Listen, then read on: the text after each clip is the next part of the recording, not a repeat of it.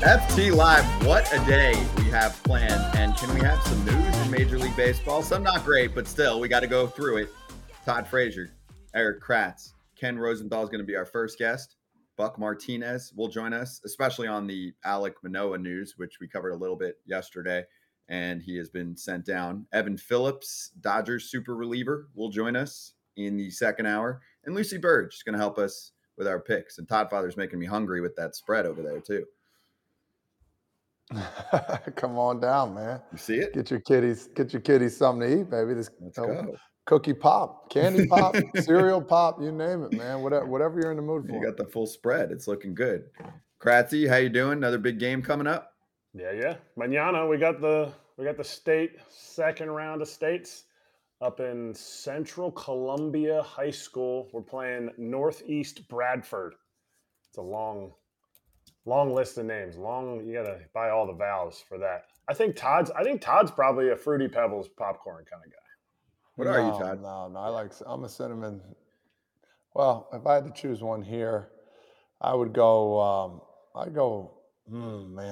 Just regular cookie. Give me the regular cookie, and then I'll expand. They're all delicious. The Nutter Butter, you can handle your Fruity Pebbles. No doubt. All right, so let's charge the damn mound, shall we? As we have a lot to get to, and I want to cover it before we get to Ken Rosenthal. So let's start on a positive note. Elly De La Cruz is him. Elly. I was going nuts yesterday, Todd, and I won't be like I'm going to put my troll meter at like a 7 instead of a 10, because yesterday I was like, you guys don't like him. You're not as excited as I am. Obviously, I was half kidding, and Kratz is shaking his head. But, admit this, Kratzy. I was more excited about him than you guys are. Is that fair? That's fair. Okay. That's fair. We were just giving you the lowdown when somebody strikes out a lot in the minor leagues. It rarely gets better. So you got to expect a lot of punch outs, and you can't use that. What we were saying, Todd, was you can't use that elite 70 speed or elite 70 power if he's whiffing it. But he looks so cool out there. My favorite part wasn't the double to right center. My favorite part was scoring from second on a base hit. Like, it was like, you just see some dudes, you're like, is he running the same distance as everybody else? Because he gets there way faster. Long legs, like a 30-mile-per-hour sprint speed or something crazy like that. Yeah, it was pretty cool. This is what baseball needs, in my opinion. You got these guys coming up. They've been talked about this whole time. It's all those situations where these younger guys, you're trying to make sure you groom them to be the best they can be, and then next thing you know, boom, he hit the stage and he's running with it. So, I mean, that you couldn't ask for a better start, besides hitting a home run. But man, he's cruising, and this is part of his last name, Cruising De La Cruz. Exactly. I mean, I love it, and it's just like poetry, man. And he's he's doing against the Dodgers too, so that's even better. I'll be honest. Yeah, he's excited too. Look at him. He probably asked, what do I do if I hit a double? And he's doing these. I'm cruising. I'm rolling the ball. I don't know what that is. I got to figure out what that is. But it's exciting for baseball, Scotty. I know that. I'm sure it's something wildly inappropriate. It's usually what it is. You guys know, right? You'll think it's like something super innocent, like, hey, we just row the boat. We just want to win games and, keep rowing through the water. And then really you find out it's, you guys tell me, but you know what I'm talking about. It's usually something wildly inappropriate. So they didn't rent kayaks or canoes on the off day, and they're like, wow, reminiscent of the kayak day. That's our no, they're doing some stuff. And it's funny because you get to second base. I mean, it's his first big league hit. First at bat he walked, so I don't know if they have like a walk celebration, but he walked to load the bases, which is impressive as a rookie. And then he gets to second, and I mean he did something here, and then I'm sure he had somebody in the front row, kind of like when you were in third grade and you were singing in the front. They have the notes, and the teacher's like, and you're sitting there, I do not. And then somebody was in the dugout going, hey, don't forget this. They could have done anything with the celebration, and he would have believed it. Yeah. Well, you see it sometimes, right? Because you'll see from the dugout where they'll like motion to someone if he's too pumped up, like, "Hey, don't forget, we row the boat. Don't forget." Yeah. I'm sure it's row the boat too. When I got my first double, I just pointed to the dugout and said, "Let's go like that," and I thought that was too much. And now it's if you're not doing that kind of stuff, you're like, "Yo, dude, you're not even a team player. Let's go." Yeah. Yeah, no doubt. I mean, there's been so many of those. Like the snakes, they do this, they do that. I've seen like the bash. Talked about it the other day, 4 for the Yankees. The Dodgers do this now. I've seen this one. No, you're right. And hey, game-wise, so they had 22,500, which for them, I guess, is a pretty good number. Wasn't a sellout, obviously, but Reds No fans doubt. are paying attention. They were giving him a standing O and cheering their asses off when he was announced, when he stepped up to the plate. Oh, and I spy some Dodger fans in there, but mostly a sea of red. And he delivered in his first game, like you said. He showed some plate discipline. The other thing is, I was listening to some interviews last night from their general manager, Nick Kroll, about what he did need to work on, because we went over that a little bit. Part of it was he just hadn't played much in the upper levels of the minors, so they wanted to see if that continued. But also they said more consistency on D, and he can play shortstop and third base for this team, and they'll be shuffling some players around because there's more talent coming up for them as well. Noelvis Marte, a big part of that Luis Castillo trade, is one of their better prospects as well. Matt McLain's been great for them. He was Mr. Walk-Off yesterday. That's the thing also. The game itself, well, I'm all over the place. Elly also, they wanted to work on lowering the chase rate. And aside from the strikeouts, which you can certainly improve as a big leaguer, we've seen plenty of players improve their strikeout rates once they get to the big leagues. But for him, they're like, dude, it's not just about swing and miss. We want you attacking pitches in or close to the zone, because when you do, there's going to be significant damage. Aaron Judge talks about it all the time. So that's the model you got to look at. You're like, I'm close to this dude's size. I got a lot more bulk to add, which he will. I mean, he's young as hell. He's 21, but that's something for him to think about, because if he's doing damage on pitches that he can do damage on, I mean, he's going to be an absolute 40-plus homer star. I mean, he could be a 40-40 player in the big leagues. But they won. They were down 8-3. They come back against the Dodgers and win 9-8. They're 1-0 in the Elly De La Cruz era, and they're 4.5 games out of first place in an NL Central that is looking more and more like it's up for grabs, with the Cardinals falling again. There's McLain with the shower post game from his teammates. Remember, this week also, Andrew Abbott, scoreless debut on Monday. They've got some good young pitching in there that continues to develop, like Hunter Green keeps looking better for this ball club. I know they're 5 games under 500, but you lose 100 games last year. You had no chance from the jump. You started 3-22. Todd Father, they're in this thing. You might have to make some trips out to Cincinnati. Dude, I got some things. I'm doing some broadcasting for them coming up at the end of the month. I'm excited, man. Steer, Friedel, Hunter Green, Matt McLain. I mean, listen, this guy's hitting walk-offs, and he was the first one everybody talked about. Everybody said Elly De La Cruz is coming. McLain was the guy that all of a sudden, like, hey, this is the guy. He can run fast. He can hit. He can play the defense. And now the boys are coming in Cincinnati. The Queen City, wake up.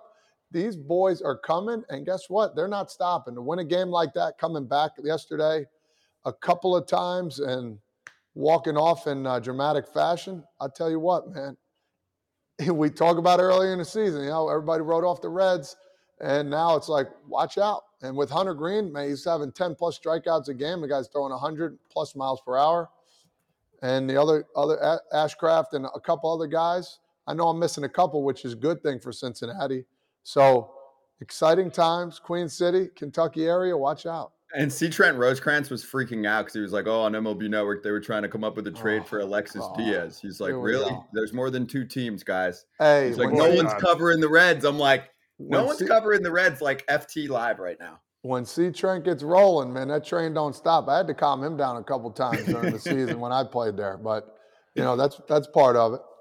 A big piece too. They have a lot of young pitching, and we've been talking about their prospects because of Elly, because of McLain coming up. Their pitching, I think they have one of the best pitching coaches in the game in DJ and Derek Johnson. He's been there for a few years since coming over from the Brewers, and I know they're going to try to extend him, or they did extend him, but he knows how to get the most out of unique pitchers. Like not saying Hunter Green is unique, saying that Hunter Green's ability is different than Ashcraft's ability, who's different than Lodolo's ability. And he's so good at tailoring to those guys so that he can get the most out of them. And also, he's also not like, oh, well, Cincinnati is such a terrible place to pitch. Yes, he understands they're going to have some solo shots, and he does such a good job. He did a great job when he was with the Brewers with that young pitching staff, and then like some super unique guys coming out of the starting rotation that he's going to get the most out of them. A lot like Counsell as a manager gets the most out of the Brewers. DJ gets a lot out of the pitchers too as a pitching coach. Also on Elly, I mean, he's a StatCast darling, and he showed that from the jump. He's like, oh, first hit, hardest hit balls are red already this season. You guys, follow my lead, please. Hop on board. And for me, I mean, just give me thumbs up or thumbs down if you had to think about it right this second. And then I want to get to our boy deGrom. The Reds will add at the trade deadline. Thumbs up or thumbs down? Come on. No, Okay, wait, one more. No. The Reds will subtract at the trade deadline. Like they'll get rid of, any veteran bullpen arm or somebody that's obviously under limited control. So you just think they're going to do absolutely nothing? Yeah. Nothing. If they're going to do nothing, though, if they're hanging around like in this range, give me a thumbs up. You don't have to go crazy and empty the cupboard, but maybe add a bullpen arm or two and let's mess around and see what happens. The National League's way worse than the American League in terms of the top-heavy side. Are they going to pick someone up? Yeah, but when you say add, no, they're not going out to get. They're not going to get Giolito from the White Sox. Shane Bieber, they're not going to go out and get those guys. No, they might get Brad Hand.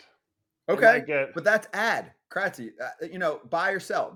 You think they could buy? Just hearing that alone from a 100-loss team and what they look like at the start of the season, Top Father, besides your boy going over on their wins total, which is going to look pretty good in my mind. This team is potentially the second or third best club in the National League Central. I mean, who's running away with the Central right now? The Cardinals are a mess. Yes, they have time to fix it. I think the Brewers are probably the best team in the Central right now, but they're missing many guys. I think they'll have a strong second half. Cincinnati's up there. I think they're better right now than the Cubs, and they're better than the Reds. I think they're one year ahead. I mean, not the Reds, of the Pirates, 1 year ahead of the Pirates. That's me. Wouldn't you love to see a playing game with the Reds? Now I'm going crazy here. Hunter Green starting that playing game. Whoa, baby. Throwing 105. Huh. I'll take it. He might hit 107. Huh. And you go to Hunter and you go, hey, dude, this is one game, winner takes all. So just give me 3-4 innings of absolute gas. Just like give me nothing by the time you get to the dugout. Like after the third or the fourth, you're like, yo, I just emptied the absolute tank. Isn't that what he does already? No, more. Well, if you tell a starter, I don't need you to go 7 or 8. It's a wild card game. No, I want him to go 7 or 8. If he's in cruise control, you gotta let that guy go, man. Let it eat. All right, let's get to this lineup because they're gonna live and die on that lineup. They're gonna score you 6 runs. That's what I'm saying. I like the lineup. Let's get to Jacob deGrom while we have 5 minutes before Ken joins us. So he's out for the rest of the season. It sucks. The Rangers are one of the best teams in the league right now. They're actually 25-9 since deGrom went on the injured list. I'm actually not going to call it Tommy John surgery like most people are saying, because I do read Ken every morning in the Athletic Daily Windup, and they said it's significant damage to that elbow, and it'll be UCL surgery, but it could end up being elbow brace surgery, and that's also according to Evan Grant of the Dallas Morning News. They got to jump in there and see what's up. And the speculation is that since he's had multiple MRIs, this one pops up with a lot of damage, that he's had like 5 bullpens in between with his IL stint, that maybe it blew out at one point during one of those bullpens. So we saw him in absolute tears and he's distraught. Let's actually run that first and then we'll go over it. So, but all right. I went through this before, and know what it takes to get back. So that's the goal. Go out there, rehab as the best I can, and be around to help, any way I can. We got a special group here,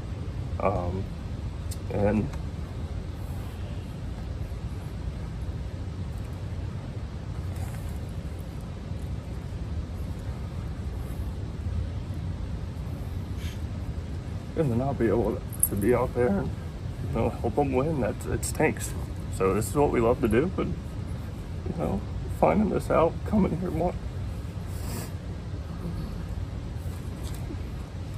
wanting to be out there and helping the team, it's a disappointment. So Yeah, I mean, listen, seeing him like that, from playing with him and understand the person he is.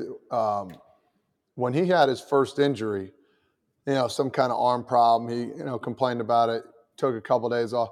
This has been nagging for a while, whether it's been in the joint, whether it's been in the elbow or the shoulder, whatever it is. And they never said it was this bad. So like for me thinking about it, it's like, how many times does a person have to get injured to figure out that this is the big blow? Like, I don't know. I feel so terrible for the guy because he cares and understands there's a big opportunity in Texas here. But there's been a lot of injuries that he's had over the course of a couple years now. We're like, oh man, it might be the flex. I don't know exactly what they said, but it could be this, it could be that. And now they're saying it's the big one. So it's like, I don't know. I'm not a doctor, and I'm not going to say they didn't see it, but at the same time, they had to figure, like, maybe this could be part of it. Why don't we explore this and go in there and finally see exactly what he's got? But I don't know. He's had numerous MRIs on this arm, man, and I feel for the dude just knowing him personally. You could see his emotion go from saying, "Oh, I've been through this before. I have to do it again," to like he's not going to be out there with his team. Like he signed here in Texas, probably believed in what they brought in, what they were building in Texas before we believed it, because he's signing there, he's committed. Yes, everyone's going to say, well, he went for the money, all that stuff. People want to go places and win. And he knew he was coming there to win. So you kind of saw, like, yes, he cried through most of the interview, but you saw it when he was saying how much he's like, I got to go through this again. Like, it's an uphill battle. Even if he gets the bracing, I forget what it's called, the UCL bracing or the elbow bracing instead of full Tommy John surgery, it's still, it's a full year of rehab, and he's 34, 35 years old now. So it's something that's laying heavy on him, but then he's also not going to be out there with the boys, which he clearly made a connection with his teammates. Let's bring in our friend, our insider, Ken Rosenthal, on this topic, and we'll run through a lot more with Ken, but we'll start with the Jacob deGrom news. So, Ken, your reaction when you saw and heard from Jacob deGrom yesterday, and can you run through what this means going forward from a front office perspective for the ball club? Because, of course, they invested a lot in him, about $70 million through the first two seasons. We talked, 2 days ago, about Strasburg not having any insurance on his contract. This one seems like it was orchestrated differently, right? Actually, no, there's no insurance here either, Scott. And really, the problem was deGrom had so many injuries in recent years, as Todd had said, that getting insurance for him would have been prohibitively expensive. You could do it, but it would have cost so much it would not have been a reasonable investment. So the Rangers did not do that. They were hoping he'd stay healthy. Maybe they could buy insurance for the second, third, fourth years, but that's not going to happen either now. And as for my reaction, and from the front office perspective, first, the front office perspective, obviously this is, as you said, Scott, $75 million nearly down the drain because he's probably not going to pitch much next year. So that's 2 years of the 5. He's older. He has to come back from this. And at the same time, I remember talking to Rangers people right after he signed, and they were confident that his arm looked good. And yet, I can't get out of my head that he had a TJ in 2010. And they don't last forever. So this was always a possibility. And the Rangers rolled the dice here. They took a risk, and obviously now it's backfiring on them. That's from the team's perspective. From anyone who loves the sport and loves watching Jacob deGrom pitch, it's so crushing and so disappointing. Not as much as it is, of course, for Jacob, but this is a rare player. He is an elite pitcher, really the best one of our generation when he has been on the mound. Now, Andy McCullough of The Athletic wrote a good article today, I thought, making the comparison between deGrom and Tim Lincecum. These guys were like comets, right? They kind of came and went. Now, deGrom lasted longer. I get all that. But it's almost as if their bodies could not withstand what they were doing to it. So from that perspective, clearly a loss for the Rangers, their front office, their fans, everyone who is so excited to see him pitch in Texas. But it is also a loss for the sport because when you have a player like this who can't perform, there's just a void. And that's what we're missing without Jacob deGrom. Two things.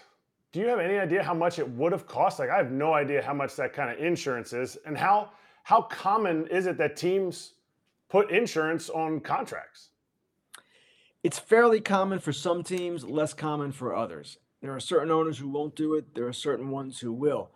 I don't know what it would have cost, Eric, but my understanding just from listening to people and talking to people is that it would have been just so outrageously expensive, maybe along the lines of what they're paying him anyway, that it just wouldn't have been a cost-effective thing in their minds. So that's one thing. The other thing, from the Rangers' perspective, they thought by adding the option year, the 6th-year option year, they kind of protected themselves because the way the contract reads, that option is a player option if deGrom stays healthy. If it's a situation where he's not healthy, as it is right now, and Tommy John surgery is specifically specified in the contract as a reason for him not to be healthy, then at that point it reverts to a club option. So now we will see this be a club option. Okay, they don't get stuck for the 6th year, but they still have to pay him for the 5. Dude, is this, and maybe you don't remember it, John Lackey, you saying that for the club option. Didn't John Lackey get hurt on his contract and then he had to play on the league minimum back in like 15, 14, somewhere in there? If I'm not mistaken, Eric, he had a provision in the contract along those lines, and I can't recall whether it kicked in. There certainly was a clause along those lines, and it was essentially saying what you just said, that if he does not pitch a certain amount of innings or undergoes a certain type of injury that affects a specific area, then that does revert to the minimum. I just can't recall if that's actually what happened. Hey, Ken, hope you're doing well in Jersey, man. A lot of this craziness going on with the fires and stuff. You're bunkered down in the basement over there or what? I am, Todd. I'm not going outside. That's what they're telling us. Stay inside. Right. It's amazing. I have a daughter who lives in California. She's visiting. And we went out for a walk at about 5 o'clock yesterday. And right away, she said, hey, what is going on here? This is like California. And she was right. It's crazy. She leaves one place, comes to the next, is the same thing. But yeah, my question to you is Aaron Judge, okay? People are wondering. I know Aaron Boone talked about a ligament damage. I mean, that seems, to me, when I hear ligament in any part of the body, for me, I get really worried. So any new inklings on what you've heard besides what we heard from Aaron Boone? No, not much beyond that, Todd, and I'm with you. I never believe injuries are going to be as not serious as clubs would have us believe. If you remember, Jacob deGrom, we'll just shut him down for a little bit. He'll be up. No. Yep. Now, it's not true in every case. Some players do come back faster than others, but the right big toe, it's keeping Jazz Chisholm out for a while. He had the turf toe situation when he bumped into the wall in Miami, and he's not back yet. He went out mid-May, and he's probably not coming back for a couple more weeks.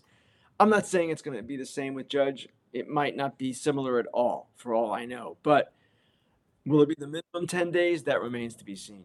And you guys might have seen, I reported last night that the Dodgers are going to put some padding along the bottom of that wall in front of both bullpens at Dodger Stadium to prevent something like this from happening in the future. They're also going to reinforce that fence. Judge basically knocked it out of whack.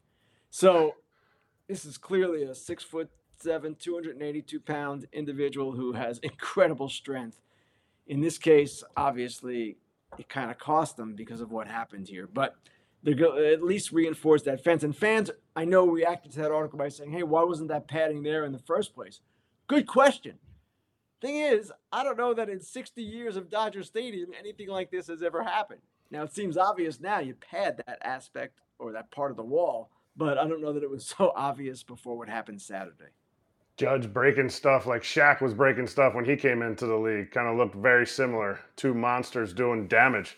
All right, so you wrote about the Phillies. Now, I live outside of Philly, and so I'm following the team, but I also played for the 15 Royals, where you mentioned about the Tigers in 2015. And I saw that team from 14 to 15 and how, they were kind of in it, not really in it. So I really want to hear what you have to say about the Phillies and what Dombrowski is talking about. Well, I asked Dave Dombrowski about that because he was the president of baseball operations for the 2015 Tigers, as he is for the 2023 Phillies. And actually, I got the idea because another executive mentioned it to me the other day, basically saying, I wonder if Dombrowski will do the same thing with these Phillies if they don't start playing better. And that is essentially tear down the team. 2015 Tigers, they had some injuries. They weren't playing well. At the deadline, they were sort of in the wild card race, but under 500. And Dombrowski pivoted at the last minute. I remember it. The deadline was maybe on a Wednesday or Thursday, and that weekend before, he called teams and said, I'm ready to go. They traded David Price, they traded Joakim Soria, and they traded Yoenis Cespedes. Those deals actually were his final acts as the head of the baseball operation in Detroit. He was let go like 2 weeks later. But the question is the Phillies situation analogous? And in his view, it really isn't. And it isn't for a few reasons. One, they've invested a franchise record amount of money in this team, 240 plus million. There also is an additional wild card now. So there's an easier path to get into the playoffs. And who knows that better than the Phillies, who grabbed the extra wild card last year, went all the way to the World Series, and could have won it if not for a few things that happened. So it's not really the same kind of situation, but at the same time, we've got a number of struggling teams, three others really in the National League, the Cardinals, the Mets, and the Padres. If one of them or more than one of them does not get it going, they're going to have some hard questions to answer. Now, because of the playoff format and because the quality of the National League is so mediocre, probably no team will be willing to rule itself out with 2 months to go. But at the same time, if that happens, it becomes a different sort of equation. And it's interesting. John Mozeliak of the Cardinals, he just did an interview with Katie Wu of The Athletic. I was just reading it before we came on. And about 2 weeks ago, if I recall correctly, he told the Bally Sports Midwest reporter Jim Hayes that they will not sell. He didn't say that to Katie Wu. He said, we want to play better. We're hoping to play better, and we'll judge it over the next few weeks. So it's crunch time now. It's getting to really be crunch time, and teams are going to have decisions to make. And I'm not talking just about these four teams, but other teams that are kind of not knowing where they are really. The White Sox are a good example of that. They're in it because of where the standings say they are. Are they playing well enough? I don't know that you could say that. I want to switch gears to the Houston Astros, man. And inside, I'm like, how are these guys still doing this? I'm not the biggest Astros fans, as we know, in 17 back in the day. But it just seems like, Dusty Baker, he does what he does with all these pitching injuries, and they're still doing what they do best, man. Can you explain any of that to me? Because I'm like, here we go again. Well, it is impressive because think about it. They've been without McCullers all year, Garcia and Urquidy for most of the year.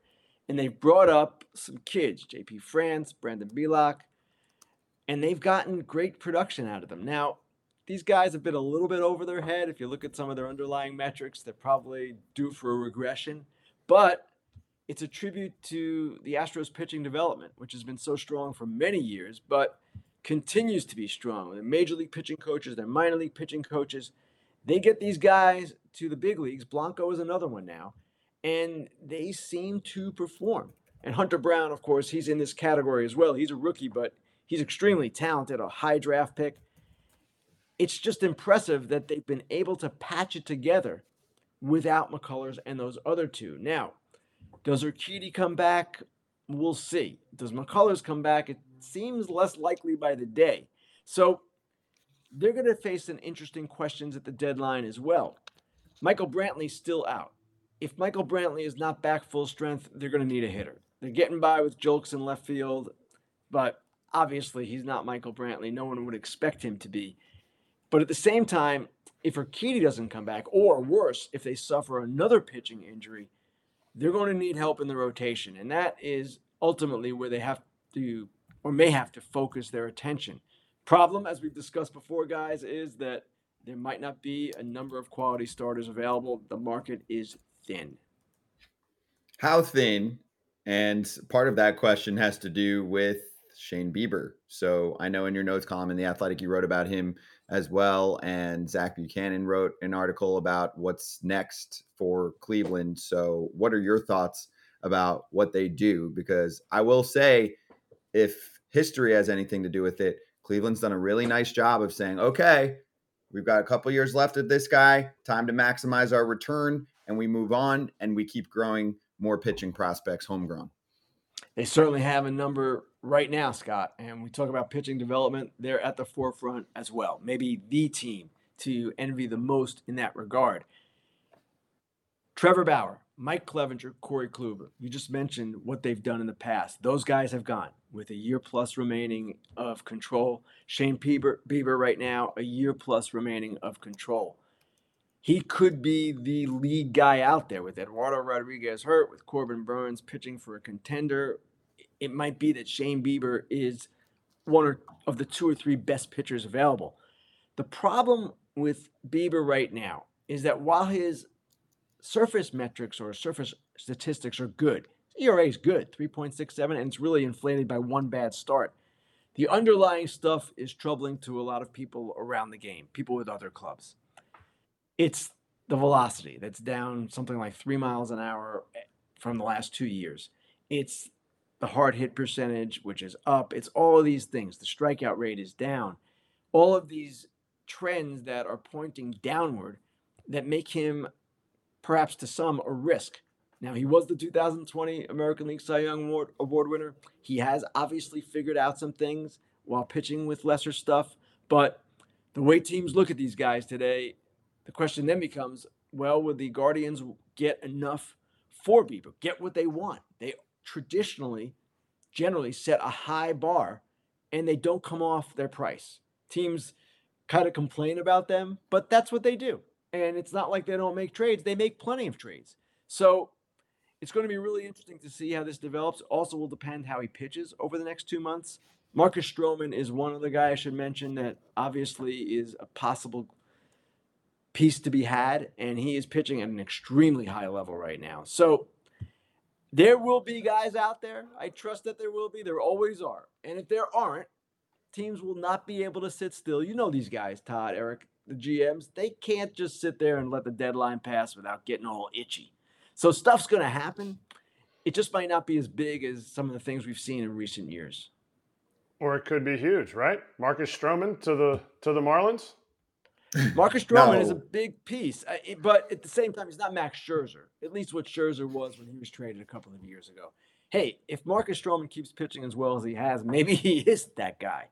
And, of course, there is still, until the deadline passes, always the non-zero chance that the Angels will move Ohtani. I don't see it happening. They're going to try to stay in this thing as long as they can and even beyond, because they've invested a lot in this team. They've put a lot into it. We've talked about this, aggressively promoting prospects, bringing in a bunch of veterans in the offseason. They're not here to tear it down on August 1st.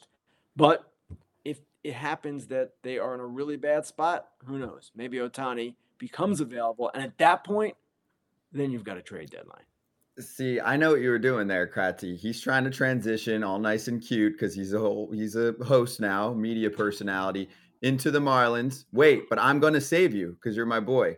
You can't say Stro to the Marlins because you know what'll happen. Marlins fans, because you're just being fun, will go on Twitter and they'll go, "How dare you? We have a rotation already. We don't need Stroman, blah, blah, blah. We need a bat," which is true. So I know you want to talk about the Marlins, but that's not their primary need. They've got pitching, Kratzy. Am I correct? Yeah, they do, but everybody needs a Marcus Stroman. So you can hit me up, Eric Kratz 31. So no, Ken, I want to talk about the Marlins because they are.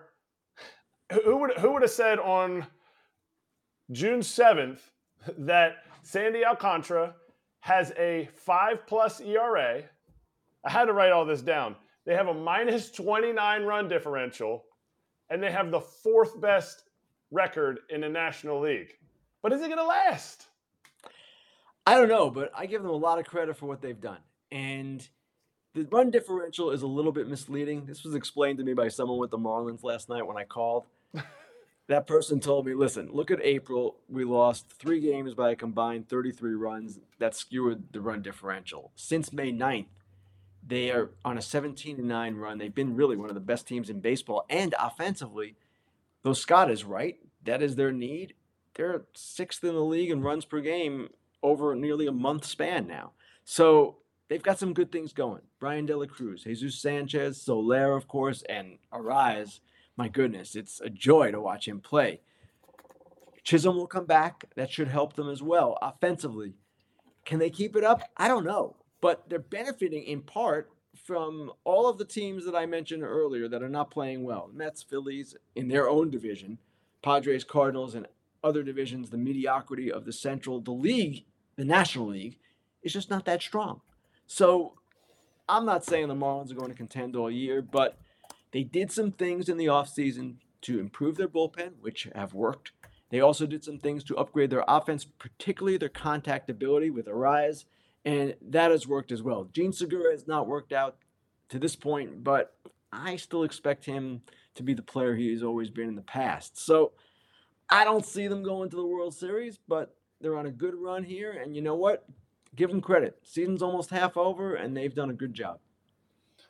I want to go a little up north to the Queen City in Cincinnati. We talked about this a little bit earlier. I want to hear your thoughts. Do you think Castellini and the boys over there are going to be buyers or sellers during the trade deadline coming up? Since what they got going on here, it's pretty special what they got going on. I know people up there are buzzing, and I'm getting kind of excited about it too.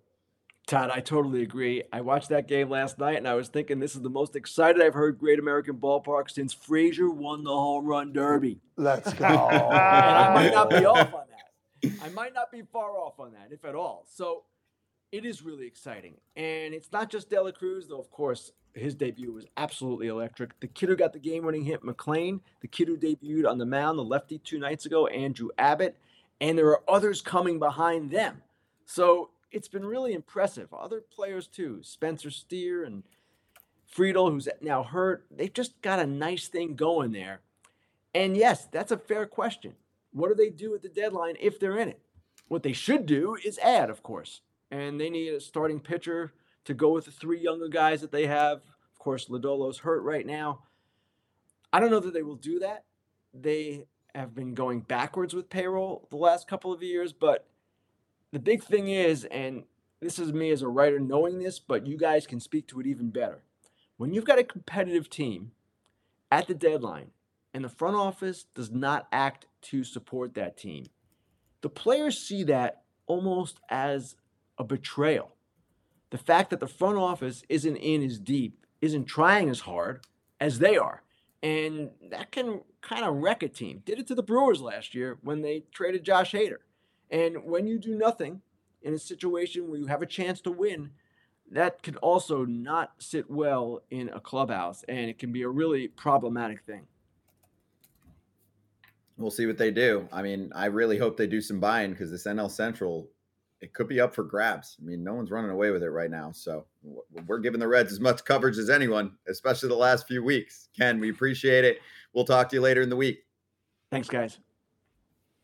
All right. How about that statement, Todd Father? More excitement in Cincinnati since home run derby? It makes me excited. I know that. That was ruckus. Hey, it was raucous, man. But I hate to bring it up. They're a good team right now. They're good right now. But I remember you, Scotty. I always go back to what you said. You know, ease the brakes, pump the brakes a little bit. I don't know. I don't know where I'm at with it right now, but I'm really excited for the boys there, for Dave Bell for putting in the work. And he told us, you know, the other day, he says, we're going to have a team that's going to play with their hearts and go out there and be the best that they can be. And that's all he wants, and that's all they've been doing. No, all they've been doing. my thing, Top Father, is pump the brakes if usually they're not as good as you think they are and they're not as bad as you think they are. For Cincinnati, I think they're rated right now. I think they're not overrated, they're not underrated. This is a team that could mess around in the 500 range, and that might be all it takes to compete in the National League Central. Yeah. Just saying, keep an eye out on it. Did you So, see what? yeah, Sorry, just back to Elly de la Cruz. The quote that David Bell had. He was talking about. He said he knew he was a big focus today, but you would never know it being around him. He went out and played relaxed. He played with passion and intensity. He was himself. And knowing David Bell, that dude's passionate and intense. He's Without a doubt. that's like minimizing what he is. And so a young guy coming in and having that's what your manager says. The manager isn't just like, he's not just, while they might give like cookie cutter answers, it shows that's the focus. And it shows that it's a team that is believing in that mantra, the focus, passion, and intensity. And I think C. Trent said it earlier when he was on, just talking about how, that's the team's MO, and it's from their manager, David Bell. I like it. And he's been through some crap too. I mean, I was with him soon after that 3-22 slump last year, and the attitude still for him was great. And I will say, sometimes you're sitting with a manager and he looks like he aged 10 years. You looked okay. He's like, we'll be fine. This is not a team that looks like this. We're not as bad as this. He basically said before it was a thing, we are not the Oakland A's. Okay, Scott? I was like, gotcha. All right, let's hit some last minute game time and focus on some game matchups for this evening. Sponsored by Game Time, best ticketing app out there, and it is focused on last minute ticket sales in over 60 cities in the US and Canada. Very fan friendly, 360 views of your seats. And look down, download that app, and redeem the code FTLive. Support the fam. Also, just get $20 off your first purchase. Terms apply. So, last minute ticks. Who's going first? Where are you going? We got a pretty loaded slate of night games. I know it's a Wednesday, and sometimes you get the day games, but there's only one afternoon game on this Wednesday. Most of them taking place in the evening. Eric Kratz, you're up. I'm getting out of the fires. I need to go down. Yeah. I'm coming down to Tampa. Maybe I'll hang out with you. Maybe if you run over, I'm gonna go see the Rays play. The Rays, because I want to see what the Twins do against the Rays. I want to see. We've been kind of bashing the Central, and they're the best in the Central, and I think they're going to win it. But this is a test. Like, if you want to, you come any of the teams in the East that they're going to play, including the Blue Jays, including, the Yankees when they weren't doing well. The Twins come into town. I want to see, as much as I don't want to go to Trop, and I don't want to see an opener and my boy Sean Armstrong, I do want to see the Twins and their number one, Palo Lope, go up against the Rays lineup, because it's going to be a great test. Hey, I'm going to go on the same flight as you. Just drop me off in Atlanta. Just have me parachute out there. Jump out, and I'll go right to Atlanta in the stadium there and watch Scherzer versus Morton. Two fireballers, two guys that are going to manipulate that strike zone real well. And we can meet back up right after that. And then you scoop me up and we'll come back home, man. We'll be out of the fires. We'll be gone by then. And we'll be seeing two really good games. No, hit me up in Texas. You guys a fat steak. No. What? No.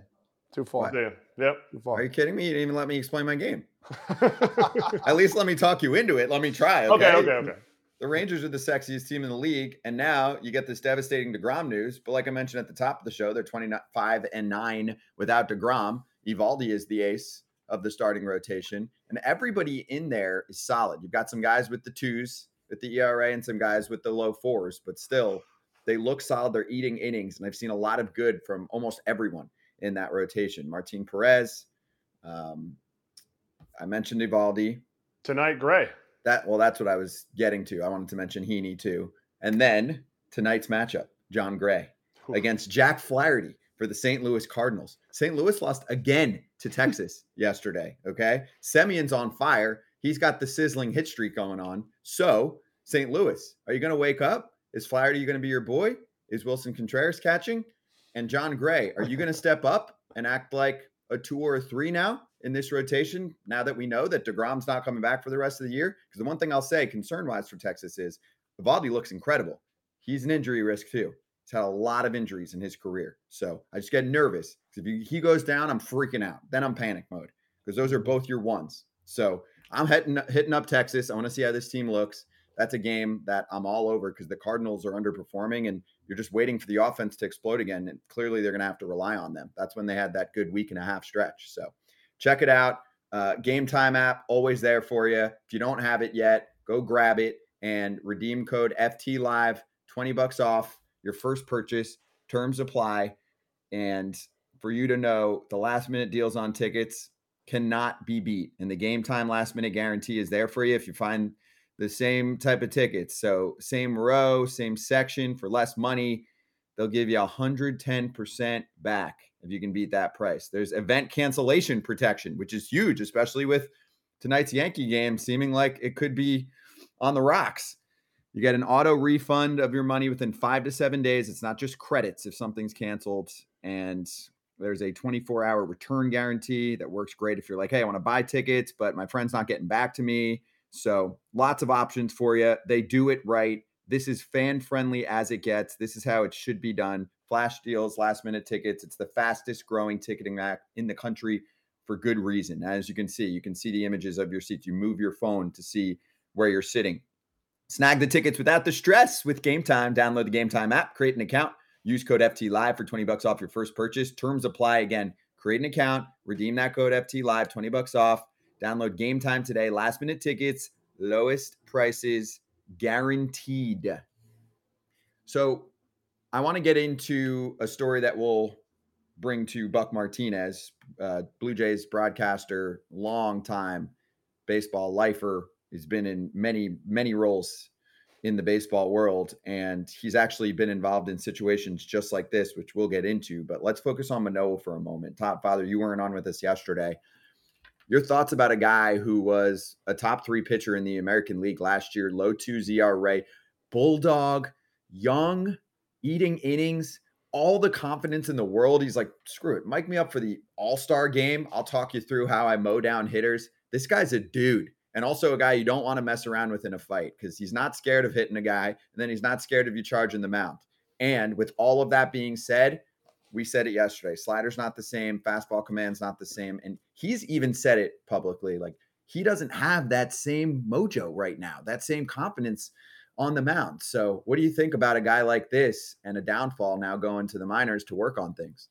My biggest concern, you brought up a couple good points, but mine is body language. And I'm a big guy of seeing things. And even young kids I coach, your body language, if it's terrible, you're not going to do well for the most part. You might get away with things here or there, but you don't see that confidence, like you said. You don't see that swag. He had swagger. He could talk the talk. He could walk the walk. He was throwing up and in on guys, back off my plate. It's just not there. It's not there. And it comes quick, man. Baseball will humble you in a heartbeat. Not saying he did anything wrong, but that's just what happens. Those baseball gods, I don't know where it happened, but he's a dominant pitcher. Do I think he'll come back? Of course I do. Go down in minor leagues, figure out that slider. That's the biggest pitch he has to figure out. Get a little more movement on the fastball. Don't worry if they hit you or knock you around. This is for you to get work done. And then as you figure things out, then the domination will come, then the swagger, then walking off. But the biggest thing for me is body language and controlling the situation when you go out there. I just didn't see that in these last, pretty much all the starts he had this year besides 1 or 2, man. The body language was just not there. Never like to see guys get sent down. It's not it. But, man, to go from, like you said, mic'd up in the All-Star game, all that swag, to now down in the minor leagues, I would push back against what Todd said a little bit. When you go down there, do worry about what's going on. Do worry about getting hit because he's not trying to just get back to the big leagues. He's trying to anchor that pitching staff, which Gausman has taken over, Bassett has taken over. Like, you got to come back to the big leagues and be dominant as part of that 3-headed monster that they have. Like, you can't go down there and go, well, you know what? I'm just kind of working on stuff, because what he was in the big leagues was, like you said, swaggy. He was confident. I don't know that, hitting guys and yelling at them and stuff is anything. Like pitchers, that's just like that's like yelling at somebody through like a bulletproof glass. Like, what are you gonna do about it? What are you gonna do? Position players can't do anything about it. Like, you just keep throwing at guys. Like, that's eyewash confidence. But I think he has a lot of confidence. I think he is that guy, and he needs to be that guy. But he's got to go down there and have a above average attitude. He gets to my rule always was, you get 72 hours, and the league actually gives you 72 hours to report to your team, but you get 72 hours for your attitude to report to the team. And if you don't start creating the environment that you want to have around you, and creating the thoughts that you want to have around you in the minor leagues, it won't just happen when you get back to the big leagues. So he's got to go down there and be a bulldog. Let's move on to the baseballer viral hit of the week. Love it. We got some good juice, and it's fresh too. So let's start with Polar Bear Pete Alonso homering off Bryce Elder, which worked out very well for Pete off his slider. And Francisco Lindor did the same thing. Now, Pete was caught with a hot mic in the dugout with some words for Bryce. Much of the plate. Throw it again, please. Throw it again. Too much of the plate. Throw it again, please. Throw it again. Too much of the plate. Throw it again, please. Throw it again. Can someone recite what Pete was saying? He wanted him to throw it again. I used to do that crap all the time, man. It's funny. People are, there's cameras everywhere, so you can't get away with anything, man. You chirping, that's the baseball. That's fun. I like it. I think it's hysterical. You got people, well, I'm going to bring up this stat about Pete, this, that. Oh, come on. That's harmless stuff. The pitcher even said, if I hit it that far, I'd probably say something too. Come on. That's Pete being Pete. I used to do it. Probably shouldn't have, but I had a good time with it. I was excited. Overamped. He hit one 460. Say what you want. He said it too. Pete said it the other day, Marcus Stroman. You pitch like that, you can do whatever the heck you want. Let him chirp. He wasn't trying to cause a fight. People chill out, man. Come on. No, he wasn't trying to. And the way he said it, the way he like stood and like looked back at him, maybe there was a little extra. Obviously, we don't know. Maybe there's already a little extra talking going on. But yes, big leagues is there's no problem for me in chirping. When you see high school guys that like want to play the chirp game, to me, I'm more on the side of cheer for your teammates. But Pete hit the homer. What'd you say? 461 he hit it? 458 or something. Okay, 458. Yeah, he can chirp. If other dudes on the team that can't hit a ball 458 feet are chirping at Bryce Elder, like, then I'm not on it. But yeah, you just did something awesome. You hit a home run against a dude that's throwing the ball pretty well, and Bryce Elder has been one of the more consistent pitchers, being a rookie. Hey, welcome to the show, kid. And I'll leave it at this, the last point. It's not why the Braves came back. They had no clue what was going on, okay? So it is what it is. Hey, and listen, if one of the players saw it and he wants to chirp back, I'm all ears, whatever. That's part of it, as long as you don't take it to that next level, getting deep. Very, very, very, let the kids have fun too.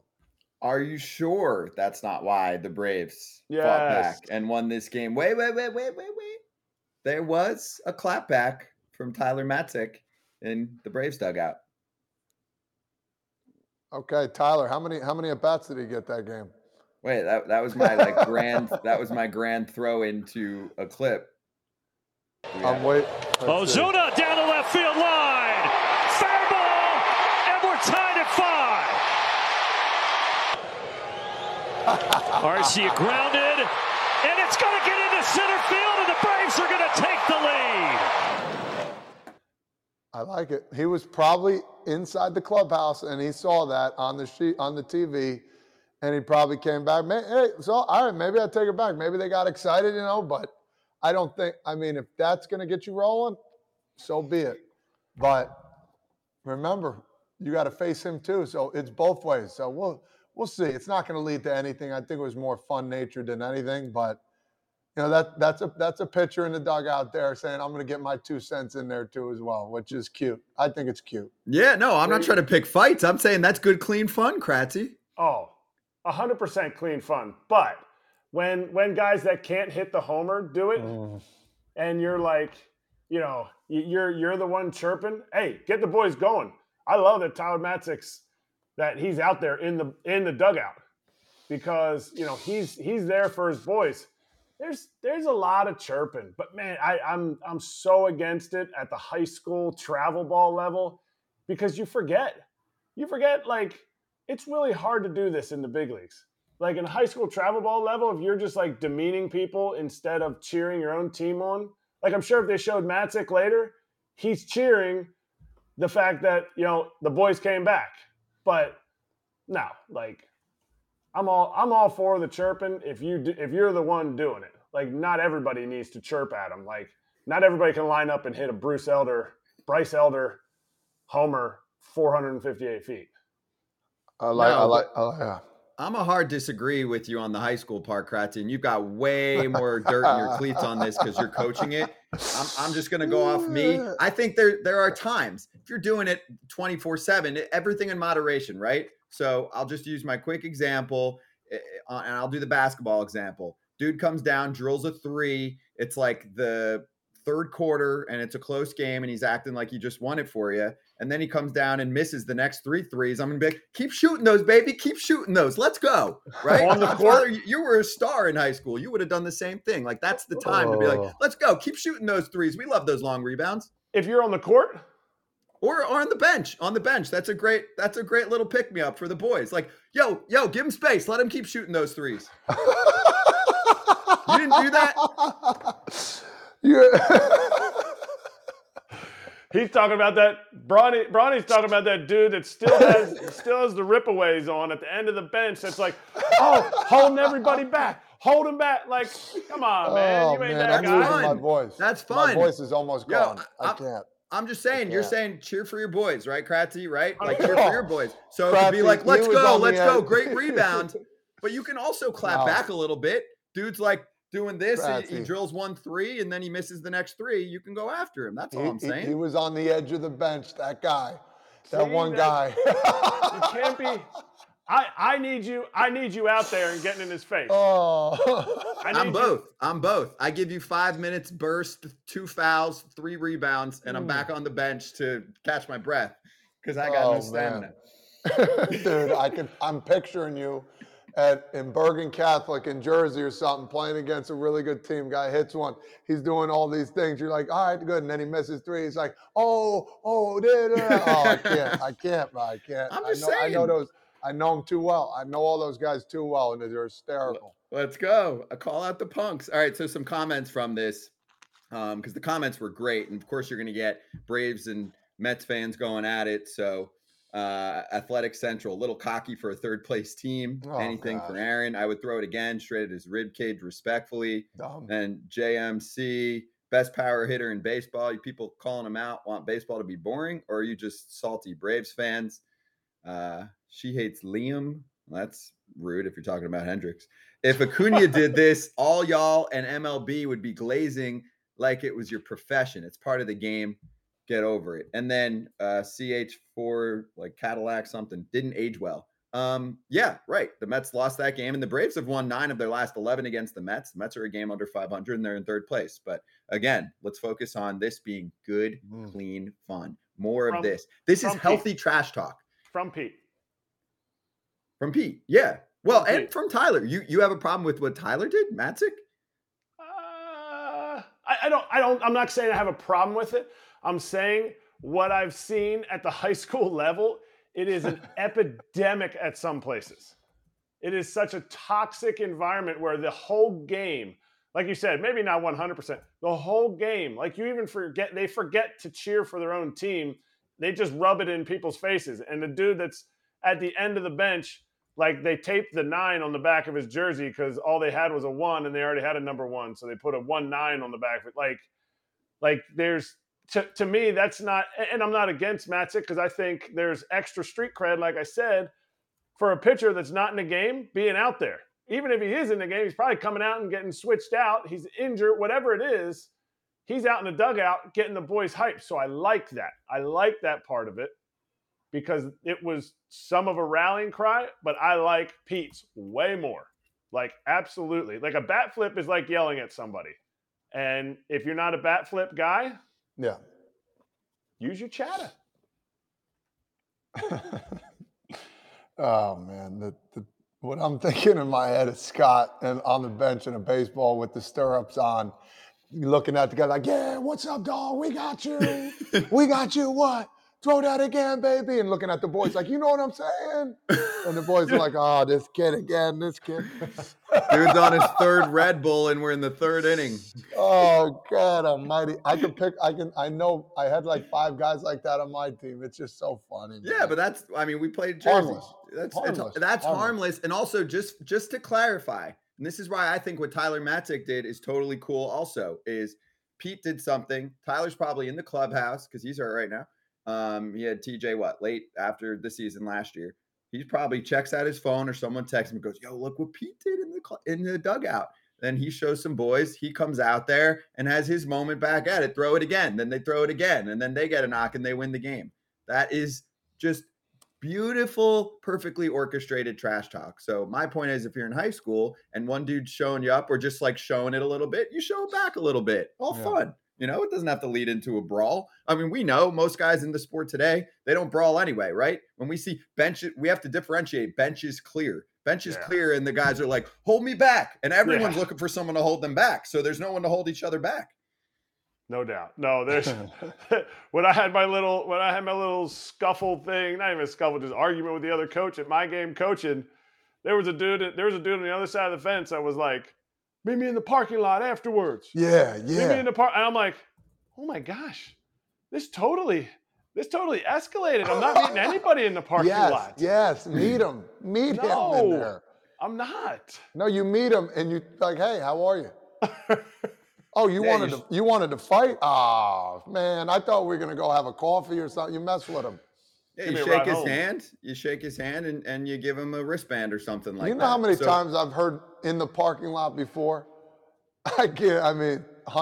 Probably not 50 times. I've never said that one time in my life. I've never told somebody to meet me in the parking lot. No, because you're classy. You say meet me at Ruth Chris. Meet me at Ruth Chris. Because you want something good to eat. I'll buy you steak dinner. Let's go. So check out Baseballer, BSBLR, and follow him on at the Baseballer on Instagram for more. I'm wearing their hat today. It's fresh. Tell you what, I'm changing gears. I'm looking outside my window here, and it's getting crazy out. This air quality it's a different color, bro. This is nuts. What color is it? Yeah, give us the play-by-play, Todd, because I'm in Florida right now, and Kratz is in Pennsylvania, and most of our audience is spread out across the country and the globe. I don't think they realize this has happened on the West Coast, but like, for example, this Yankee game tonight, I know they're thinking about it. I don't think they've called it or anything yet. In my mind, it's not like you're going to deal with this all the time. Like, why are you going to allow people to go out there and risk dealing with the air? Actually, our boy Przynski's up there. He's supposed to go to the game tonight. It's like an orangey tint to it, man. It's like, I don't know. It's weird. Like, they canceled all all-star practices. They canceled all Little League games, high school games. If you're still playing or practice, you got to do everything indoors. So you're getting all these updates, and it's like tomorrow's supposed to be even worse. So, that's exactly what it looks like right there. That's from Joel Sherman right now, who covers the team for years and writes for the New York Post. We'll have him on at some point. He says the picture does not do full justice. The haze over Yankee Stadium feels like 5 a.m. We haven't had rain. We haven't had rain here in like 12 days. So it's like 13 days. I think it's been more than that. I heard like 3 weeks almost. No, it's been a lot. Yeah. Well, you know what? Maybe my math is off. You might be right. I don't want to exaggerate or anything because I don't know the exact number, but it's been a while. It's been a while. So stay indoors. Apparently air is thick, right? And it's got this. You walk outside, you're like, oof, it's not good. So hopefully everybody's just chilling out indoors today. Hopefully the people in Canada are doing good because that's where it's all coming from. And it's like there's a ton of out of control fires up there. It's Yeah, no, and we got it. I got it 2 towns down. Like I know most of it's Canada, but it's hitting in Jersey. This is the last week going to the Borgata. Yeah. We had to change direction. So it's hitting all these different places. So crazy. Travis in our chat goes, out west, we call what we saw in New York last night September. There you go. I'm like, man, I'm Thank you, sorry. Travis. That's tough. Let's slap hands. I haven't added for slap hands too that I didn't tell you boys yet.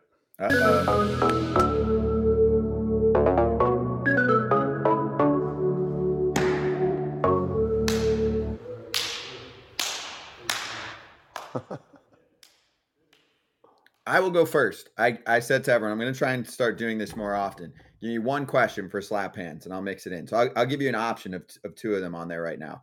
Either from BMD Nerd, biggest name moving at the deadline, or from Davis, Arias hitting 400. Which one do you guys want to answer? Second one's so easy. We might as well answer the first one. So answer both. So you say no, nobody's hitting 400. Okay. No, it's too many guys. Like it's too many guys you're facing, too many. And he's going to hit really well. We know that. But 400, I think I see it in my lifetime. No. Nope.